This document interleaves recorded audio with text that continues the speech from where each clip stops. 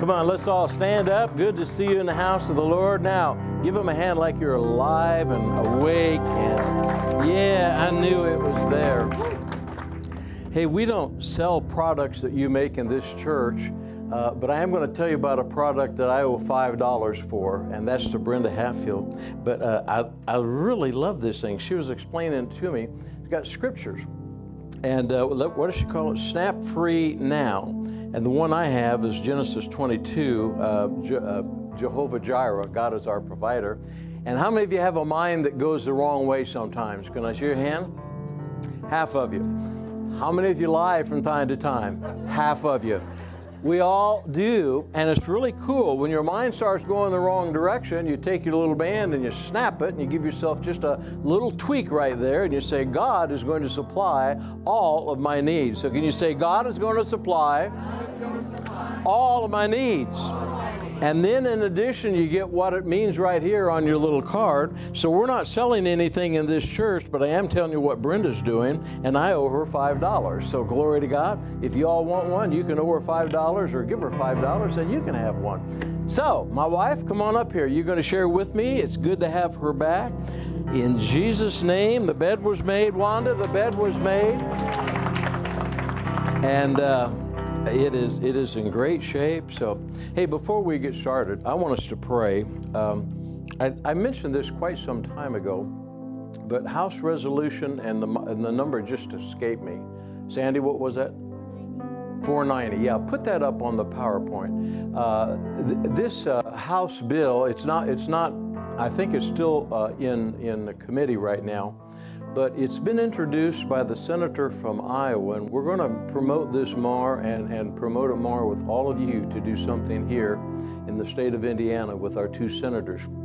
One senator I know will be on board. With the other senator, we'll have a question mark about, but we'll find out. But this is an interesting bill. I don't know why it's taken so long to have somebody introduce this, but this is a bill to introduce into our legislative body that if we can define when life begins, then that is something that would be good based on what God would think. And that this will define life as when the heart beats. Now, I know there are different opinions as to when life begins in the womb, but you've got to start somewhere. Everybody say, you got to start somewhere. And in this particular case, this bill states that once the heart is beating in a womb, then the only way to stop that heart is to murder that person in that womb. Because it is a life in God's eyes, it's a life in our eyes. And we need to pray for this bill. I'm encouraging all of you to send emails to your senators, to your House, your representatives in the state of Indiana. And this needs to get out of committee, and this needs to become law in our nation. The Supreme Court, a lot of people don't know this, but the Supreme Court ruled in Roe versus Wade in the majority opinion that if life would ever be defined, then it could make Roe versus Wade null and void if they define when life is in an individual's body. This would define what I believe is God's will, that the moment a heart beat in the womb, that child is alive and is duly protected under the Constitution of the United States of America if this ever became law, and I believe it is the will of God for this to become law. Can you say amen to that? Father, we do pray for this House resolution. We pray that it would come out of committee, that it wouldn't be caught up by people sticking their fingers up in the air and trying to figure out which way the political landscape is blowing, but they would do what your will would be, that we would come to our spiritual senses and realize that anybody with an ounce of brain would realize that murdering a baby in a womb is not the right thing to do. And I thank you for that, Lord. I pray that it would get out of that committee and that it would be passed into law. We have a president who is in favor of it, and Lord, I just pray that in Jesus' name, your will be done. In his name we pray, and everybody that agreed said. Now turn to your neighbor and say, do something about it. Don't just thinking about it. If the body of Christ ever became, I'll say this again so I got all your attention. If the body of Christ in America ever became politically active, we would take back our nation. We have a president who is very receptive to the Christian community. Speaking of our president, I'm going to tell you a story about what I saw on Fox News on the way over here. I think it's hilarious. Whether you love him or not, I love Donald Trump. I really do. I would not say everything that he says, although I would say a lot of what he says. But we have a conservative who leans more toward the things of God than towards the things of the devil. And so anyway, I guess I might as well say it. He was sharing on Fox News. He put together a video. Deb, I don't know if you saw this or not, but this video he put together and showed it to Kim, Prime Minister Kim, or whatever he's called, ultimate ruler or something, up there in North Korea, about what they could have if they would. And it was all ready to go during the meeting. And during Trump's meeting with Kim, he showed this video. He said he was really fascinated by it. And he showed them where all these missiles were launched. And some of the fake news is going crazy over what he said already. But they showed all these missiles being launched. And he said, Kim, this is a beautiful beach where you're launching all these missiles. He said it could be a tremendous tourist attraction. We could build huge condos over here. You could have people from all over the world come to North Korea. You just need to join the modern world. And he said Kim was excited about the possibility. Now, he is a ruthless, murdering dictator. You were probably not a ruthless, murdering dictator, but before Jesus, you were on your way to hell. And you got turned around. So turn to your neighbor and say, you're not ruthless, you're not a murderer. Although we have had those in our church. Steve Goley got his life turned around. I believe that Kim could get saved just like we all got saved. Turn the whole world around over there on that peninsula, and it could be for the glory of God. Can you say amen? Anyway, it excited me. Okay, you want to open with the modern confession that you brought forth, and then I'll go back to the oldie but goodie from the 50s. Okay, let's make this confession, because it's true. You want to use the mic, or you just want to project? Okay, here we go. I am here on purpose because I have a purpose. My heart is open. My mind is ready to receive because God is not finished with me. My best days are right in front of me, and I have victory in my life because Jesus lives in me. Now for the oldie but goodies. Good to see Bill and Sue back. This is their first Wednesday since being back. And Deborah Avgerinas all the way back from Israel. So give them a hand for being back. And now for the oldie but the goodie. The Word of God is truth. If I live the Word, I will be blessed. If I don't, I won't. It's just that simple. Tell your neighbor, it's just that simple. You can get it. You can be seated. Good to see you in the house of the Lord. Today, she's already gone. Today is Chris's birthday. Well, happy birthday to Chris. She's 60 again. She's what? She's 60 again. She's stuck in the 60s. She doesn't want to say anything else. She's just in the 60s. So how old is she? I'm not telling. Oh, I know how old she is. Well, you don't need to tell. Hey, if you have your Bibles, you can look at the book of James. And that's wisdom. Yeah. That we're going to talk about. You can turn to the book of James chapter 1, because we're going to talk about wisdom. Just ask. In other words, God wants you to have wisdom. And I'm going to paraphrase it here just for a moment, honey.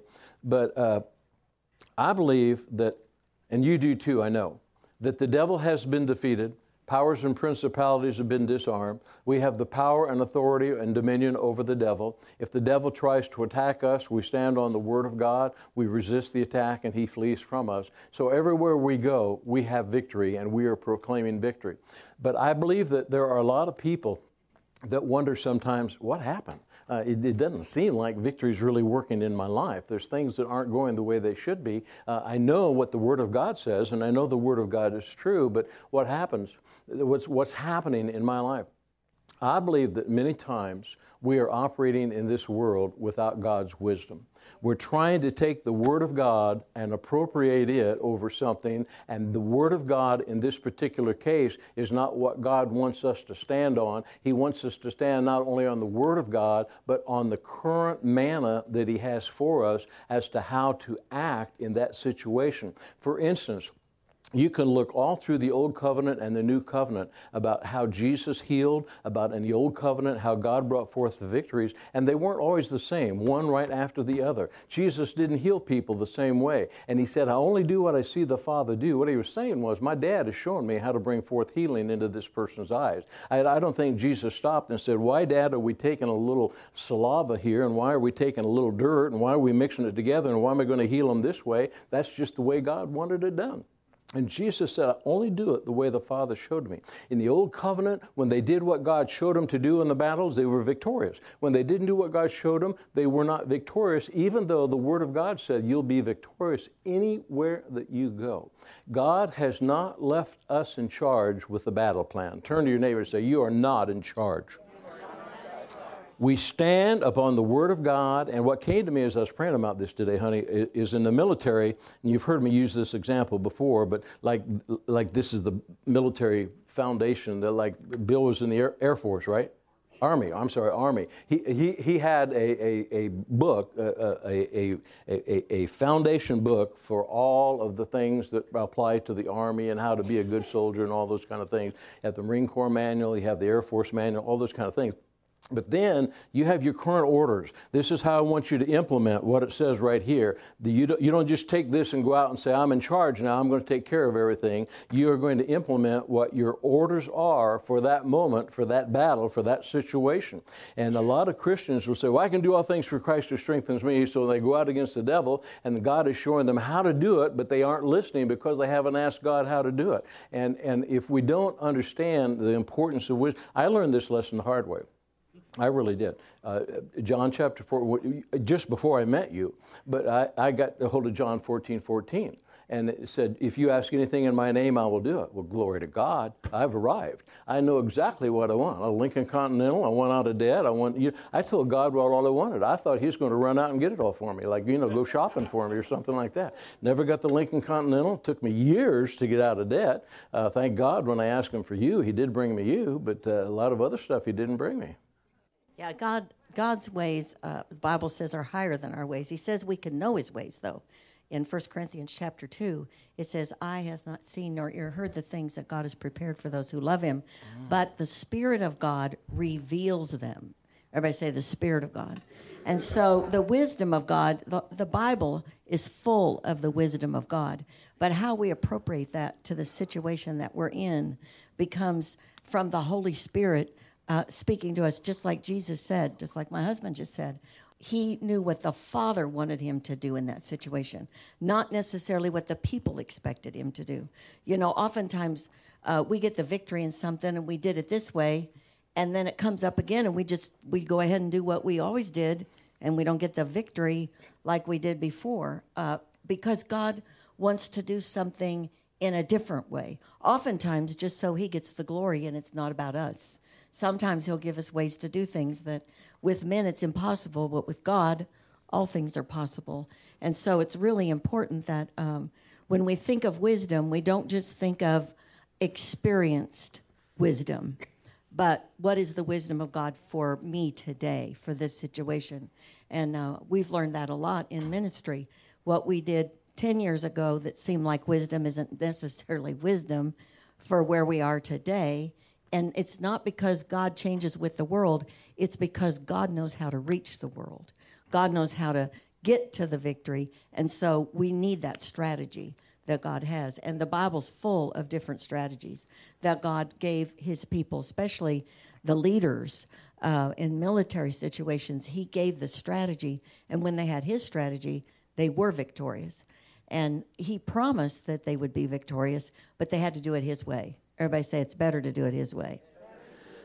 We won't elaborate on this, but this came right out of my prayer journal, worded a little bit differently. But don't try to figure out how to implement my plan. Ask me. I know how to implement. Can I see the hands of all the people that from time to time you feel like you know what God's will is and you try to figure it out and implement it yourself only to find out that I know God wanted me to succeed, but that really wasn't the way he wanted me to succeed. We're still going to read James 1 in just a moment. When we first got to Tulsa, I was going to come back home because I didn't want to stay. And Pam flew home, and her just before you flew home, your sister called you and said, you better find a house while you're there because Bill is going to get on a plane, going to get in the car and drive home.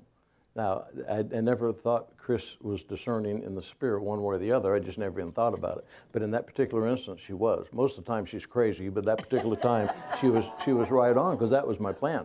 And so we got this house. And I prayed, and the house was way more than we could afford. It was, but I just gotten saved, and I was living John chapter 14, verse 14. My God will do anything I say. And so this house was, we could afford about $400 a month, and the house was $1,800 a month. And but they gave us a deal. We only had to pay. I'll tell you what I'll do, God. Then. See, I really thought God was blessed to have me on His team. You may all look at me and think, oh, no, I really did. Yeah, I really did. I was full of pride. I had very little humility. Still have to work in both of those areas. But back in that era, I really was very prideful. And I said, now, God, here's what I want. I said, I want all this money to take care of this house.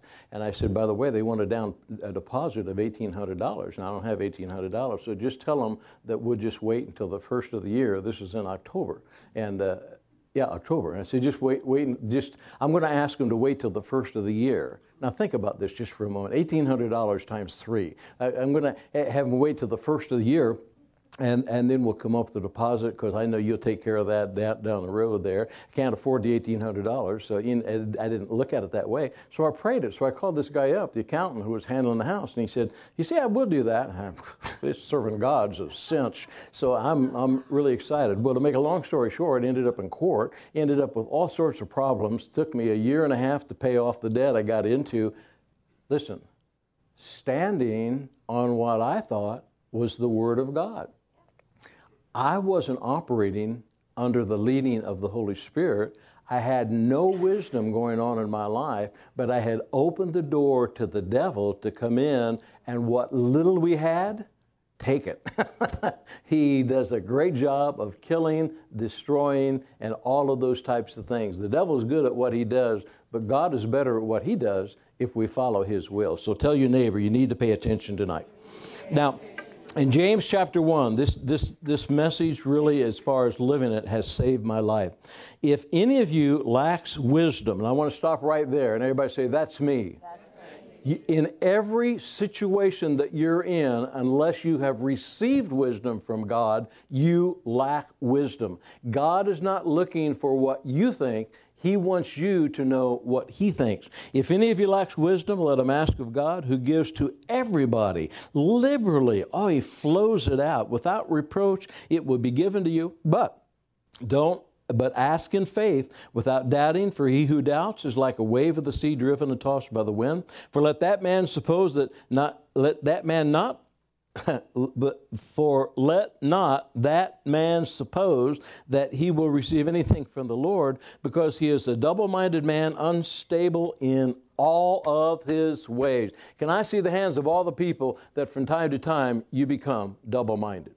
It is because you're not standing on the wisdom of God in that situation. You haven't got it yet, or you were seeking it and you think, I'm not going to get it. God will speak to us the minute we ask for wisdom. And a lot of times, honey, we don't realize how fast it happens. We think we've got to pray long and hard. Well, we should pray long, we should pray hard. But it says right here, if you ask for wisdom, I'll give it to you. It's something that will come immediately. You can't put a time limit on what God's going to tell you, and to step out ahead of time. In that situation, the reason we got into even more difficulty was the man that was going to let us wait was a leasing agent for somebody who owned all these properties, and he was under the pressure to get them leased. And so his need and our need met, and disaster happened to both of us. I think he ended up losing his job, and we ended up having a big bill that we had to pay because the owner was not making that agreement with us. The leasing agent was making that agreement, and he didn't have anything signed to protect himself. Therefore, we had nothing signed to protect ourselves. The wisdom of God is stable, and what happened in that situation is we became very double-minded. Then the enemy could say, you probably aren't even supposed to be here. You're probably not even supposed to be doing what you're doing, which we were supposed to be doing what we're doing. We just took a step in the wrong direction, and it really shook our confidence in what we had heard God tell us to do that was right. So it's very important that stability comes when you know you've heard God. How many of you have heard God about something, and you know that you know? Brother Roberts used to say, your knower knows. Your knower knows that this is what God said, and then you move out in confidence, and God performs it. But when you step out and you're not confident that you have God's wisdom, then even if you're thinking you're going the right direction, you're not going to be stable. There's going to be things that can shake you in that decision that the enemy can use to get you diverted, even if it was right, but you didn't know it was God. Does that make sense? Because there's been lots of times I know what I'm doing is the right thing, but it wasn't the way God wanted me to do it, or it wasn't the time God wanted me to do it. I didn't say it the way God wanted me to say it, and I didn't accomplish what God wanted to be done. God he wants us to be his friend. He wants us to love him. He wants us to trust him. If Bill turned to Sue and say, Sue, what do you think about this situation? She's going to tell him because she loves him and they want to work together. Now, Bill's going to try to do something funny down here. I know that. As soon as I used Bill as an example, I thought, why did I do that? But if Sue wants to know something from Bill, all she's got... Chris is really shaking her head back there. But if Sue wants to know something from Bill, all she got to do is say, Bill, what do you think about this? That's the way God... He's not going to withhold his desire for you to know something from you. Does that make sense? Yeah. In other words, if Pam, I come to Pam and say, honey, what do you think? Where would you like to go to eat? She's not going to withhold it from me. She's going to tell me, and vice versa, because you love that person and you want that person to know what you want when you come and ask for them. So that's the way God is. Now, I don't do this every single day, but I attempt to do it every single day. Every single day, I attempt to read the book of Proverbs. Not the whole book, but the chapter that is that day of the week. There are 30 Proverbs, there are 30 days in most of the months, and I read it every single day. I'm telling you, if you would live alone out of the book of Proverbs, your whole life would be changed because it's a book of wisdom. Now, I want to give you a couple of scriptures, but in Proverbs 3:13 it says, happy is the man who finds wisdom and the man who gains understanding, for her proceeds are better than the profits of silver, and her gain than fine gold. She is more precious than rubies, and all the things that you may desire cannot compare to wisdom.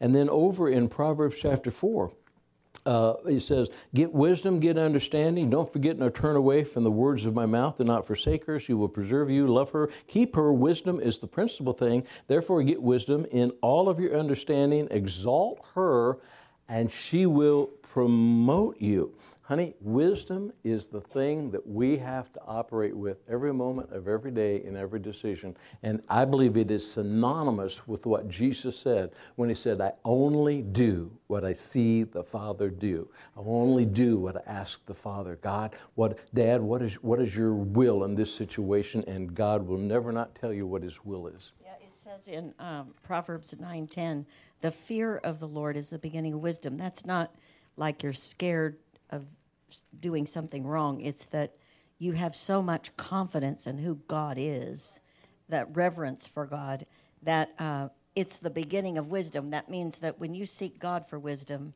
that's important, that you have confidence that you can ask God and he will tell you. And the knowledge of the Holy One is understanding.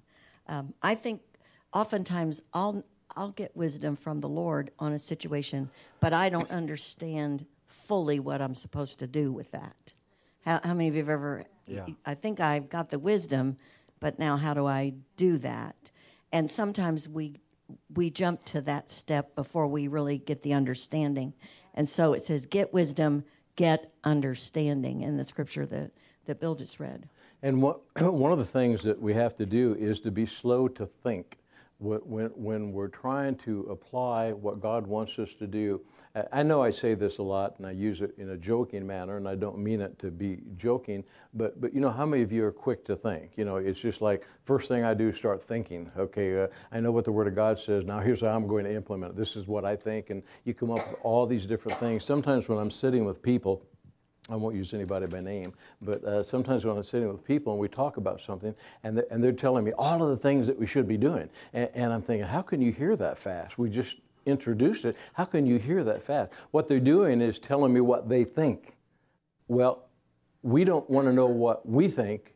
We want to know what God thinks, so that then we can tell ourselves what to think. Does that make sense, or is that double talk? In other words, it doesn't matter what you think, although ultimately it does. What matters is, what does God think? And then that's what you tell yourself to think. And then you're absolutely, totally united with God. And that if we understand that, it changes our life to say, God, what do you think about this? And there has to be a gap between the time that, okay, I know I need to start making a decision here, and I know God is going to supply all of my needs, but God, what do you think? What do you want me to think about this, and what do you want me to implement?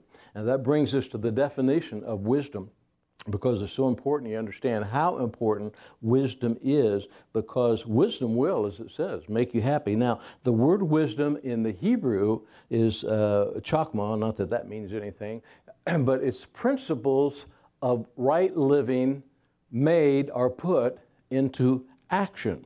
And then in the Greek, Sophia, it means the right or the correct application of God's truth. And then we have another famous person here who has given you their definition of wisdom. Actually, that's mine. The ability to ask God. I had it on the note, but it didn't make it on the screen. Okay, the ability to ask God how He wants His will implemented, and to hear exactly, step by step, how He wants it done. In other words, God is not showing us through His Word, okay, we're going to take on this city and we're going to do this, and now you guys figure out the battle plan. That's not how God operates. God has everything set and everything planned, and He'll show us exactly how to do it. You know, I was just thinking, in our world today, there's a lot of opinions. That's not necessarily wisdom. But even if you watch the news, the one thing that just really, I just turn it off. After the president, for instance, speaks, and then the commentators come on, and they give us their opinion of what they just said, like we can't hear, like we can't discern. Everybody say discern. That is a gift that the body of Christ has that the world does not have. The world operates in suspicion. The body of Christ operates in discernment. We've been given the ability to discern motives of heart, to discern demonic spirits, to discern truth. Everybody say truth. Right. And so I hear them start, everybody giving their opinion of what they believe that person said or what they think is right. And in that opinion discussion, everything gets watered down to a level that doesn't hold up to the standard of the Word of God. Opinions can bring things into man's ways and plans instead of God's ways and plans, because there's no opinion on the Word of God. It is the Word of God. It's here for reproof. It's here for instruction. And so there's not a lot of opinions that you can voice about the Word of God. It's the Word of God. But when you start into opinions, it just takes the level of truth to where it's palatable for everybody to believe something that really isn't truth. And pretty soon there becomes confusion in some instances to where people don't know what is even being said that's right by the time they listen to all the opinions. And that's why with God, I believe it's so important to wait until you hear from God, not let our own opinions or opinions of other people start infiltrating our mind before we really have the assurance of what God said.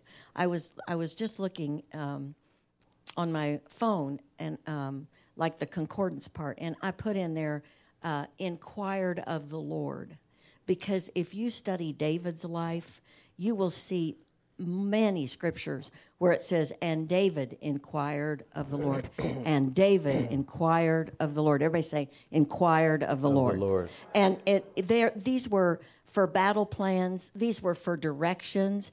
David inquired of the Lord. Now, there could have been a lot of opinions for David because he was already anointed king when Saul was still king. So there could have been a lot of opinions, a lot of people saying, well, he's already king or whatever they wanted to say to put him in a position of authority. But he knew he didn't have that. So he inquired of the Lord before he did things. And one of my favorite stories is when the Philistines came after him when he became king. And there's 2 opportunities where they attacked. And so he inquired of the Lord, and he told him what to do, and he got the breakthrough. It said, my God, caused me to break through. Then the next, just a little bit on down in the scripture, it's in 2 Samuel 5, it says, and David inquired of the Lord because they came back again, should I do the same thing? He said, no, don't do that. It'll be when you hear the sound of the mulberry trees. Yeah. Well, what's that got to do with anything? Well, that's a strategy plan for the will of God to defeat the Philistines so that God got the glory for it and not David and not his men. And oftentimes, the opinions of men take us into an arena where men are getting glorified instead of God being glorified. And I think that's really dangerous in our society today because many programs that are about the news of our nation, other nations, they have 2 people on there, and they call it fair and balanced. I don't even think half of it's truth. But it may be fair and balanced. That just means everybody gets to say what they want. But God didn't say everybody gets to say what they want. He said we're supposed to listen to what he says. And so I believe it's a dangerous place we've gotten into in our nation because of all the opinions. It's time to hear what God has got to say about that situation. Amen. When I was praying about this message, I said, God, give me a couple of examples, if you would, about my own life. And I just shared one of them with you when we first got out there to Tulsa. But one a little bit more current. When we first started getting involved with the Dreamland, well, actually, there was no Dreamland. When we first found out about the need for an orphanage in the South Sudan, and the first need was, I'll try to just make it real short, but it was $12,000. And I said, God, we just don't have that kind of money. But I felt like in my spirit, God said, I want you to help them start the orphanage, your church. And I thought, okay, God, but we don't have $12,000. And I said, and I felt like the Lord said, I want you to commit to do $12,000. So now I have the word. In other words, I think that I've heard from God, but I don't know how to do it. Everybody say, I've heard from God. But then you don't know how to do it. And so I said, God, I don't know what to do. And instantly in my spirit, this is what I heard. It wasn't just sitting down saying, God, I'm speaking James 1:5 to you. But I just said, God, I don't know what to do. How do you want me to do it? I was asking for wisdom. And God said, I want you to have a golf tournament. I said, oh, okay. And how do you want to do it? And I felt like the Lord showed me. So, called up John and said, we're going to have a golf tournament. And he said, what are we going to do? And I said, well, have it at the Ravines. And they said, okay. And he said, well, how are we going to do it? And I said, I don't know. You're the golf teacher. You coach golf out there at Harrison. You figure it out. And he did. And he prayed about it. And we raised $12,000. And then the next time out, I'm driving down the road. And God dropped into my spirit, ask Stanley what he would do with $50,000. And I thought, now you'd think, man of faith, okay, that settles the issue, what God said.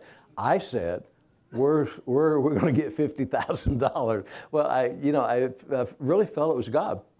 And so I asked Stanley, and Stanley had a plan. He said, where's $50,000 going to come from? I said, I don't know. I just want to know how you could use it to really help expedite things and really get it rolling over there. And so then I'm driving down the road, and I said, God, I know you're telling us to do this, to raise $50,000, but I don't know how to do it. How do you want it done? And this is all I heard. Miniature golf, putt-putt. Miniature golf, putt-putt. And I'm thinking, that doesn't even make sense. Now, I'm just telling you how I talk with God. That doesn't even make sense. He knows I'm a little bit retarded sometimes, and so he just stays with me. And, it's like, that doesn't even make sense, God. It's as if you're talking to God and saying it doesn't make sense. But that's what I'm thinking. And then all of a sudden, I thought, well, yeah. There's three 18-hole courses at the near the old mall. They tore it down, darn it. But so I thought, yeah, we could do that. And so I went out and saw the guy, and he said, "What are you going to do?" And when you've got the wisdom of God, it's all you need. Everybody say, all I need is the wisdom of God. And if you get people to agree with you, fine. And if you don't, leave them in the dust and keep moving. But don't stop what God's showing you to do. And so I went out there and told the guy that managed the place at the time, I said, "Hey, would you let me have this for a Saturday?" He said, "Yeah, what are you going to do?" And I said, "We're going to have a putt-putt golf course, and we're going to build a big orphanage in the South Sudan." He said, "How much are you going to raise?" $50,000. There's no way you're going to raise $50,000. We had a tournament out here one time, they raised $1,000. And I thought, okay. Well, I guess, so I'm listening to what he's saying, and I got what God's saying. So I got the wisdom of God on one hand, and I got this guy on the other hand, so I got to get away from him fast, but I got to get a commitment out of him first before I get away. He finally said, "Yeah, you can have it for $400. I thought, that's a heck of a deal. $400. God showed us how to do it. Brad got involved, and 3 other guys, and then everybody else in the whole church, all of you. The night of the tournament, we had $50,120-some that came in. It was just awesome. I thought we were all ready to go and everything was taken care of. And then I'm praying again. Everybody say, never stop praying. Never stop. I'm praying again. And God will bring you out of your comfort zone. If you can't raise $12,000, they'll never have you raise $50,000. Now we got $50,000. I'm driving down the road, not even thinking about the Sudan. And all of a sudden, God drops in my heart, now raise $100,000. Oh, God. Isn't there anybody else to help do this? And so all of a sudden, we got $100,000. Now, the reason I brought this up is this. Midway through that whole thing, I made an error. And I did something that I didn't want to do that I thought was wrong. But I was very similar to Joshua, and we're going to talk about Joshua in just a moment. But I listened to somebody that I shouldn't have listened to. It was my fault. Everybody say it was the pastor's fault. Say it like you mean it. It was my fault. It was my fault. Nobody can make you make a wrong decision. If you are influenced by somebody else to make a wrong decision, it's not their fault. It's your fault. You are responsible for making wisdom decisions based on the will of God, and I made the wrong decision. When that night was over, we had $70,000. And I thought, God, what happened? And then God showed me what happened. God showed me I was the problem. I have no problem being the problem as long as I learn from the problem. But if a person doesn't learn from the problem and they do the same thing over and over again, Paul said, I desire that you not be stupid. I am not stupid. I learn from my mistakes.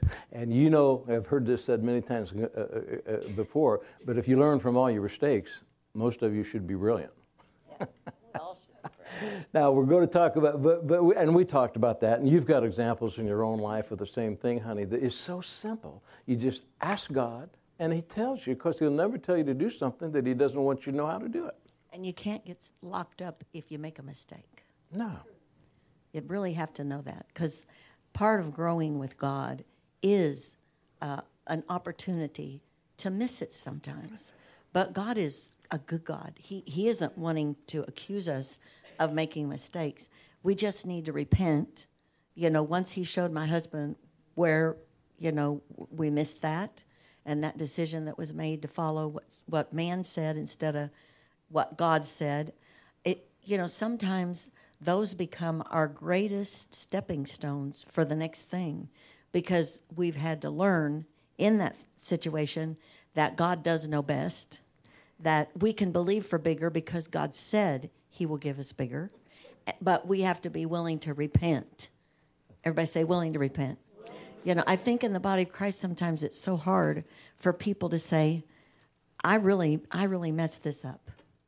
We learned when we were in Tulsa from our pastor that we had there, if he missed it, he stood up in front of everybody and said, I missed it. I've asked God to forgive me. I ask you all to forgive me, and we're going forward. Everybody say forward. And I think that's where a lot of people give up on God for wisdom, is if they miss it, then they think the next time, well, what if I miss it again? Well, if you miss it again, God will help you get back up and go again. Though I fall, I shall arise. And we have to keep that in our heart in all situations because we're growing. None of us have arrived at, fully being everything God wants us to be because we go from glory to glory. And I think that's really important as you're hearing this message tonight. You may have something that comes to your mind and think, oh, that could be why that didn't work. And sometimes it causes other people to be in a position where they were affected by those choices. But God is a restorer of things that don't go right. It just takes us admitting, I didn't do that right. And then God helps us get back up and go again. I don't know where the proverb is now. I can't find it. I know it, but it's the fear of man is a snare. and that happens many times with people, not that you don't know, but in your sphere of influence. You don't want to necessarily upset somebody, but sometimes you need to say, look, I understand how you feel, and it sounds great, but that's not the direction we're going. This is the direction we're going. And I want to give you this example, but before we do, about Joshua. But in John 16:13, verse 15, it says that when the Spirit of truth has come, the Holy Spirit, now Jesus is talking about a future tense there, but we're living in past tense. The Holy Spirit has already come. When the Spirit of truth has come, He'll guide you into all truth. In other words, you have truth based on the leading of the Holy Spirit. And He'll not speak on His own authority, but whatever He hears, He will speak. In other words, He's asking God and hearing from God. He is delivering God's word to you of what He wants done, and He'll tell you all of the things to come. Then it goes on and says He'll always glorify me. Everything that God wants you to do will glorify Jesus. He'll take what is mine. He's talking about supplies now. He'll take everything that I had available to me and He'll give it to you. Jesus had everything He needed to complete the will of God. Now the Holy Spirit's going to give it to us. And then it goes on in verse number 15 and it says, everything that the Father has belongs to me. It's mine. And therefore, I said that I will take of it and I will give it to you. In other words, through the will of God, the leading of the Holy Spirit, not only will He show us God's plan, but He'll also give us all of the provisions through His wisdom.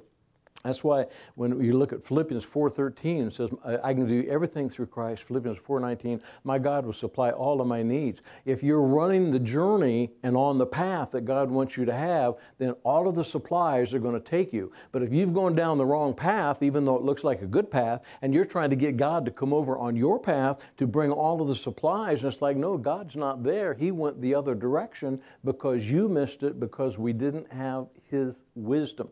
And we have a great example of that always in our own lives. All of you have an example, but in the book of Joshua, Joshua is one of my favorite Old Testament leaders of all times. He was a man of God. First of all, he was humble before God. He was a servant to Moses. He just wanted to serve Moses. And then when Moses died, God promoted him because I believe he saw his faithfulness. And he promoted him. Basically, Joshua was told by God that it's in Joshua chapter. We'll put it up there. Joshua chapter 1, verse 3. He told Joshua that who's that? Lisa? Glory to God. Okay. Bless you, honey. That's a good one. In Jesus' name, no allergies, no sickness. But anyway, in Joshua chapter 1, verse 3, it said, everywhere that your soul treads, you will have the land. In other words, wherever Joshua was going to go, he's going to have the land. He's basically saying, the land is going to be yours wherever you go. And then he went on in verse 8 and 9, and he said basically that if you'll meditate the Word of God day and night, you will make your way successful, you will make your way prosperous, and don't ever be discouraged, don't ever be dismayed. And that he wants us tenacious in our faith to know that God told me I'm going to take the land, and He's going to show me how to take the land. Joshua knew that. And so he is prepared to move out, and he did toward Jericho. And he was successful as long as he had God's plan to take that land. Even though God said, you will have the land, he still had to find out how. And so he had to ask God. And so Jericho was a tremendous victory because he did exactly and told the people to do exactly what God said, and they would destroy that city. And it happened. His second battle was not quite the same. in Joshua chapter 6, and they may have some of it to put up there, I'm not sure, but I'll paraphrase it for you just for time's sake. But in Joshua chapter 6, Joshua is approaching Jericho. And it says Jericho was securely shut up because the children of Israel, none went in, none came out. And then verse number 2, and the Lord said to Joshua. Now, it doesn't say this, that Joshua inquired of God and said, God, how do you want me to take Jericho? But I believe that is exactly what happened. I believe as a leader and the man and the kind of man that Joshua was, and how he saw Moses continually ask God what to do, how do you want me to handle it all? I believe that this is exactly what Joshua did. And he said, God, give me wisdom. How do you want us to take Jericho? And this is what God said. See, I've given Jericho into your hands, its king and the mighty men of valor. And then in all of the rest of it, you shall march around the city, all your men of war. You shall go all around the city once. Now think about this. These were fighting men that he was in charge of that served Moses. They knew how to be ruthless. They knew how to implement their weapons of war. They knew how to take people out. This you shall do 6 days. Now Joshua's getting his instructions right now. Verse number 4, and the 7 priests shall bear 7 trumpets of ram's horns before the ark. By the 7th day you shall march around the city 7 times. The priests, they will blow the trumpets. And verse number 5, and it shall come to pass that when they make a long blast with ram's horn, and when you hear the sound of the trumpet, that the people shall shout with a great shout, then the wall of the city will fall down, and all the people will just come out and say, we surrender. All the people will go straight before them, and they're going to annihilate everybody. And I want you to kill everybody in the whole city. How many of you are glad you were born in the new covenant? Me too. Now, I read all that to say this. Here's Joshua. He knows the will of God because everywhere he walks, God's given him the land. Now he knows the wisdom of God and the plan of God, and he's got all these fighting men before him. And he's getting out there, and they're sharpening their swords. They're getting ready to cut off heads. They're getting ready to scale the walls. They probably had those things they put up against the side of the wall to scale the walls back in that era of time during fighting. They were ready for fighting. And Joshua comes up and says, look, guys, here's what we're going to do. We're going to tiptoe around a little time. Then we're going to sing a couple of praise songs. And then we're going to shout real loud, and the walls are going to come down. Then we'll go in and annihilate everybody. I just have to think there's somebody there who says, he's got to be kidding. But obviously the rank and file decided to follow him. And when you've got a strong leader who knows where he's going, people have a tendency to follow. But if you got a weak leader, then the people want to get in front of the leader and say, well, no, we think you ought to this, think of that. He was a strong leader, and that was a powerful battle, honey. Yes.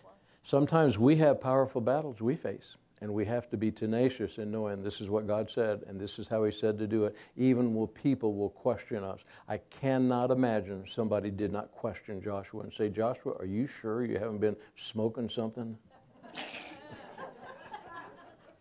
Well, I don't know about that, but it is true that God's plans, his ways are not ours. They're his, and I believe his ways always point to him being the victory. Even Jehoshaphat said, was told, the battle is not yours, the battle is the Lord's. And in that, that was a bizarre way to handle situations, just to send out the worship team. I know that if I said to our worship team, listen, they're about to annihilate us, but Wanda, you and Patricia, go ahead and get right on out there. John, get your guitar. Justin, strap a drum on. We're going for it. We're going against the enemy. That's not a battle plan to us.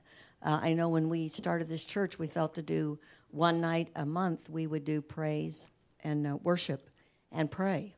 And I felt like God said that's the battle plan to bring victory in people's lives. Because when you're praising God, the Bible says that the devil's works are being bound and God's plans are going forth. So his ways are not necessarily ours, but it always shows the enemy and shows us that God is for us. And if God be for us, who can be against us? It always brings the glory to him. It's a good word, honey. Now, I'm going to paraphrase the rest of it here for time's sake. But Joshua and all of his men had exactly what God told them they'd have. They annihilated the city. They had instructions not to take anything for themselves, nothing whatsoever, but to kill everything. No livestock, nothing. But we know that there was sin in the camp because one of the people under Joshua's command took some garments and took some Achan, is that right, Achan? And anyway, but he did wrong. And this caused sin to come into the camp. But the real problem for the next battle was this. Joshua sent out spies into the next city of Ai. And when he sent the spies out, it's in Joshua chapter 7, verse 3 or something, whatever it is up there, I have it on the notes. When Joshua sent the spies out and they came back, it's Joshua chapter 6, verse 1. 7, 1 through 3, yeah. But basically, when the spies came back, they said, look, these people are smaller in number than the last battle. It's not that big of a deal. Let's not weary our people. Let's just send a few people up there in this battle. And Joshua listened to the people. Can I see the hands of all the people that in your past you have listened to people and really gone the wrong direction? May I see all of our hands lifted? I think all of us from time to time have done that. And Joshua listened to the people, and it made sense. Everybody say it made sense.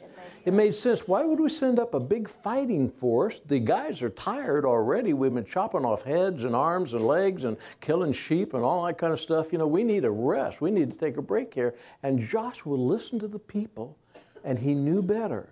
And instead of listening to God to say, God, what is your battle plan here? Yeah, let's do it. Let's do it. And they were soundly defeated, chased right back down the hill. And Joshua laid out flat on the ground and cried out to God and said, God, why have you done this? How many of us have ever done that? God, where are you when I really need you? You're down the wrong path of destruction. You're trying to get God to come your way. And God said, I'm over here. This is where you're supposed to be. And finally, God spoke real strong to Joshua. Get up off your feet. You got sin in the camp. And now I know it doesn't say this, but this is exactly what I believe.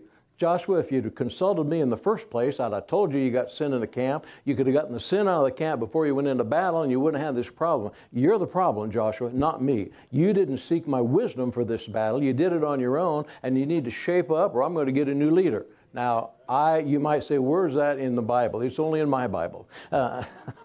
I believe that's exactly what he meant. If you, I'm going to get rid of you as a leader, and I'm going to get somebody else that'll listen to me. That's exactly what happened. Joshua repented. He repented before the people. Achan lost his family. He lost everything because he wouldn't do what God had told him to do and follow orders. And then the second battle of Ai, Joshua went in and he listened to God. Now listen, the battle was totally different from Jericho. He said, I want you to come up to Ai with a fighting force in front, and I want you to run up to the gates. And when they come out and they start to defend themselves, I want you to retreat as if they're going to win. And you run away from them. They're going to all come out after you. And the other part of your force, the other half of it, they're going to be in back. Now, you and I can look at it and say, well, that's real simple to do. No, you don't cut your force in half. You don't cut it in half because then you not be as effective. Back in that era, you kept your forces multiplied. This was a new strategy. So he's got his force behind, and when the people come out after you, we'll attack from the rear, we'll burn the whole city, they'll see the smoke, and they'll all fall down. Now, it wasn't exactly like that, but that is exactly what happened. And they followed the plan, and everything worked perfect with God's plan. God's plan is perfect, ours is not. And the end of the book says, and not one word that God gave Joshua failed. It says that in 2 different chapters toward the end of the book. Not one word that God gave Joshua failed. Yep. That's the wisdom of God. It does not fail. It won't fail. So, honey, how do we sum it all up? Ask God for wisdom. Joshua, first. You know, one thing that I realized I had forgotten the scriptures, Deuteronomy 34:9. It says, Joshua, the son of Nun, was full of wisdom. That when he apparently, as a younger man or working for Moses, said he was full of wisdom. With the exception of the first battle of Ai, Joshua never failed to consult God. He never failed to get God's plan, and he was victorious like no other leader up until that time other than Moses ever since that. So really, what we have to do is, the way I summed it all up, I felt like the Lord showed me, is what is the truth based on God's word and God's will, and then what is the wisdom of God for the application of that truth. We have things in our life we discuss. It's just between the two of us because we're not sure how to bring it out because we're not sure the leading of the Lord. But then it's like, okay, I know what God's will is. It's to do A, B, C, and D and all these things. But then how do we implement it? And then we have to be in agreement with each other as a husband and wife because you're one. But then you have to expand that out to other people so that they can know this is the direction we're going. This is what the Lord is saying and move forward. But until you have both of these, you really are not sure what God wants you to do. But it's very simple. The first thing, I believe it's so much simpler than we think it is. God, I need wisdom in this situation. Please show me. I believe God shows us instantly, and then sometimes we have a tendency to want to analyze it. Well, is that really God? Is that not really God? I've never done it this way before. I go back to Joshua when he was told how to take Jericho. That's a weird battle plan. But it was God's battle plan because God gets all the glory. You know, just recently, or just a few days ago, I had been I had told a couple that I would travel in November to Cambodia and to Vietnam, Myanmar, Hong Kong, on a trip, a missions trip where I would be speaking in women's conferences, and we'd go to orphanages, deliver gifts, and I've always wanted to go to that. I felt that I was supposed to go to that part of the world at some point. And I was on my way back from this trip, and I was on the last airplane from Charlotte flying back to Indianapolis. And I just prayed, and I said, Lord, I don't feel like I'm supposed to go anymore this year. I don't feel like I'm supposed to do that. But I thought maybe it was just because there were some hardships on this trip that I ran into. Number one, my husband has said you cannot fly alone to Israel, and I ended up flying alone to Israel because the whole team missed, their plane didn't connect with mine in Dallas. So I flew to Madrid and on to Israel and encountered some crazy stuff, but because of the security that's in the world today, mainly was why it happened. But I didn't want to make that decision based on what had happened to me on that trip. And up until then, I was getting the emails in Israel to go ahead, and start the process of getting the tickets and everything for this trip. You have to do it way ahead when you're going that far away. And so when I got home, I said to my husband, I just said, I just don't know if I'm supposed to take that trip. I feel a check about it. And he turned around and said to me, I haven't felt a peace about that one either. And so then I knew that's the wisdom of God. Everybody say the wisdom of God.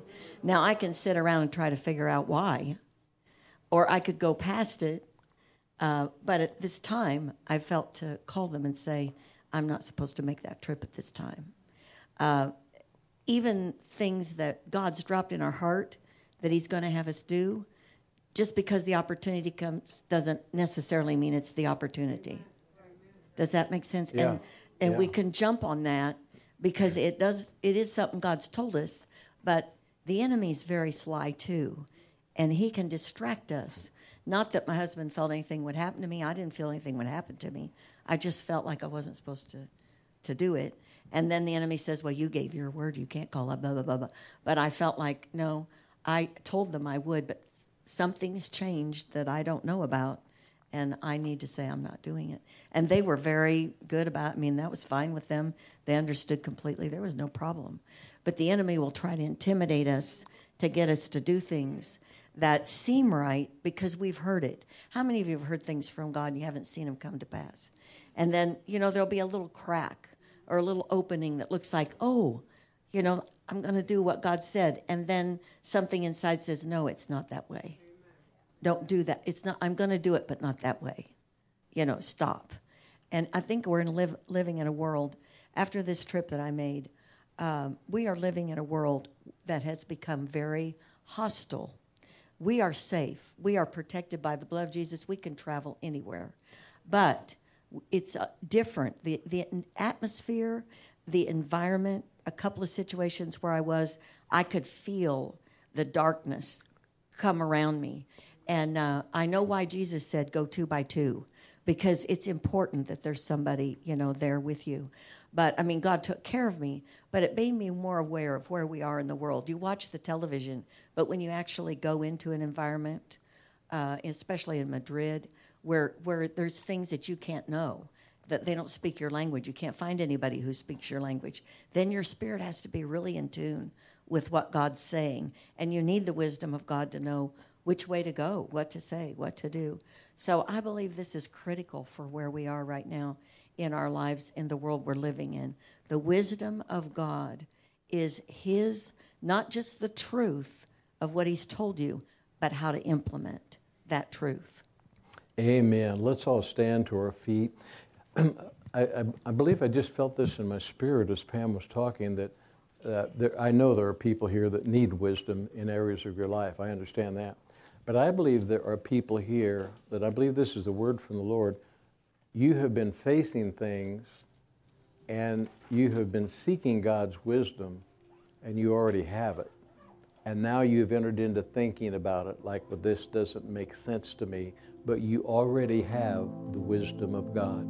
Now you just need to implement it. And I believe this with all my heart, because all of us can miss it. When you seek the wisdom of God and you believe you have it and you follow it and you move out on it, God is going to make sure that you're going to be protected. And if you have missed him, he's going to protect you in that environment because he knew your heart was pure before him. But when you try to do it on your own, he's going to let you go and he's going to let you learn a lesson from it. But I want to pray, first of all, is there anybody here that doesn't know Jesus as their Lord and Savior, or anybody that has walked away? Last Sunday in the second service, I thought everybody was part of our church, and I almost ended the service without it. And I even had said, that I know all of you are here, and I think all of you are saved. And then all of a sudden, I just felt this tug in my spirit, and I slowed down. And there were 3 people that came forward and gave their hearts to the Lord. I thought, God, I could have missed that, and this could have been their last day on earth, for all I know, the first day in heaven. So let's bow our heads for a moment. If you're here, you've never accepted Jesus, or maybe you walked away from Jesus, maybe your life just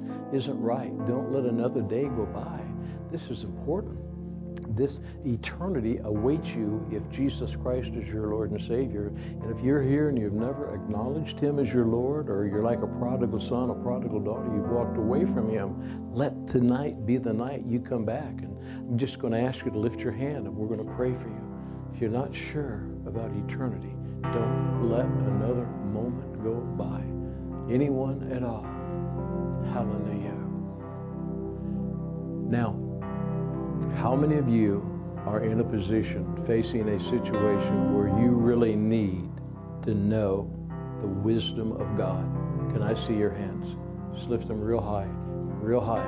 Now, believers, I want you to look around at all the hands that are raised, and let's pray right now that in Jesus' name, don't leave a person out. David, right behind you, there's a lady right over here on this end, right over here. Now, it is the will of God. Let's all say it. It is the will of God. It is the will of God. That if I ask for wisdom, I have it.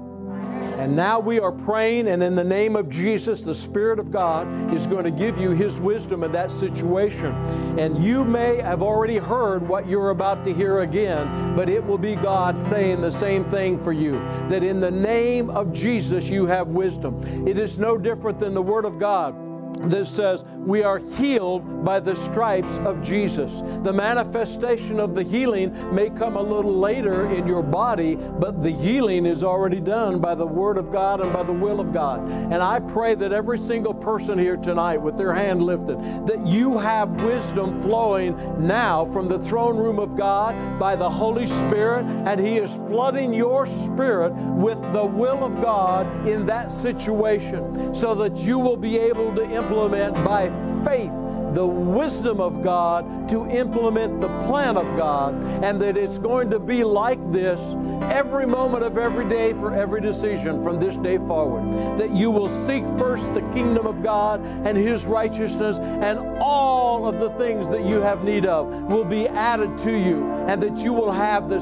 same power, the same authority, and the same dominion on this earth that Jesus had when he walked on this earth. And we thank God for that in the name of Jesus. And everybody that agreed said, amen. Let's give the Lord a big hand. See you all at 9 and 11 for Father's Day this Sunday.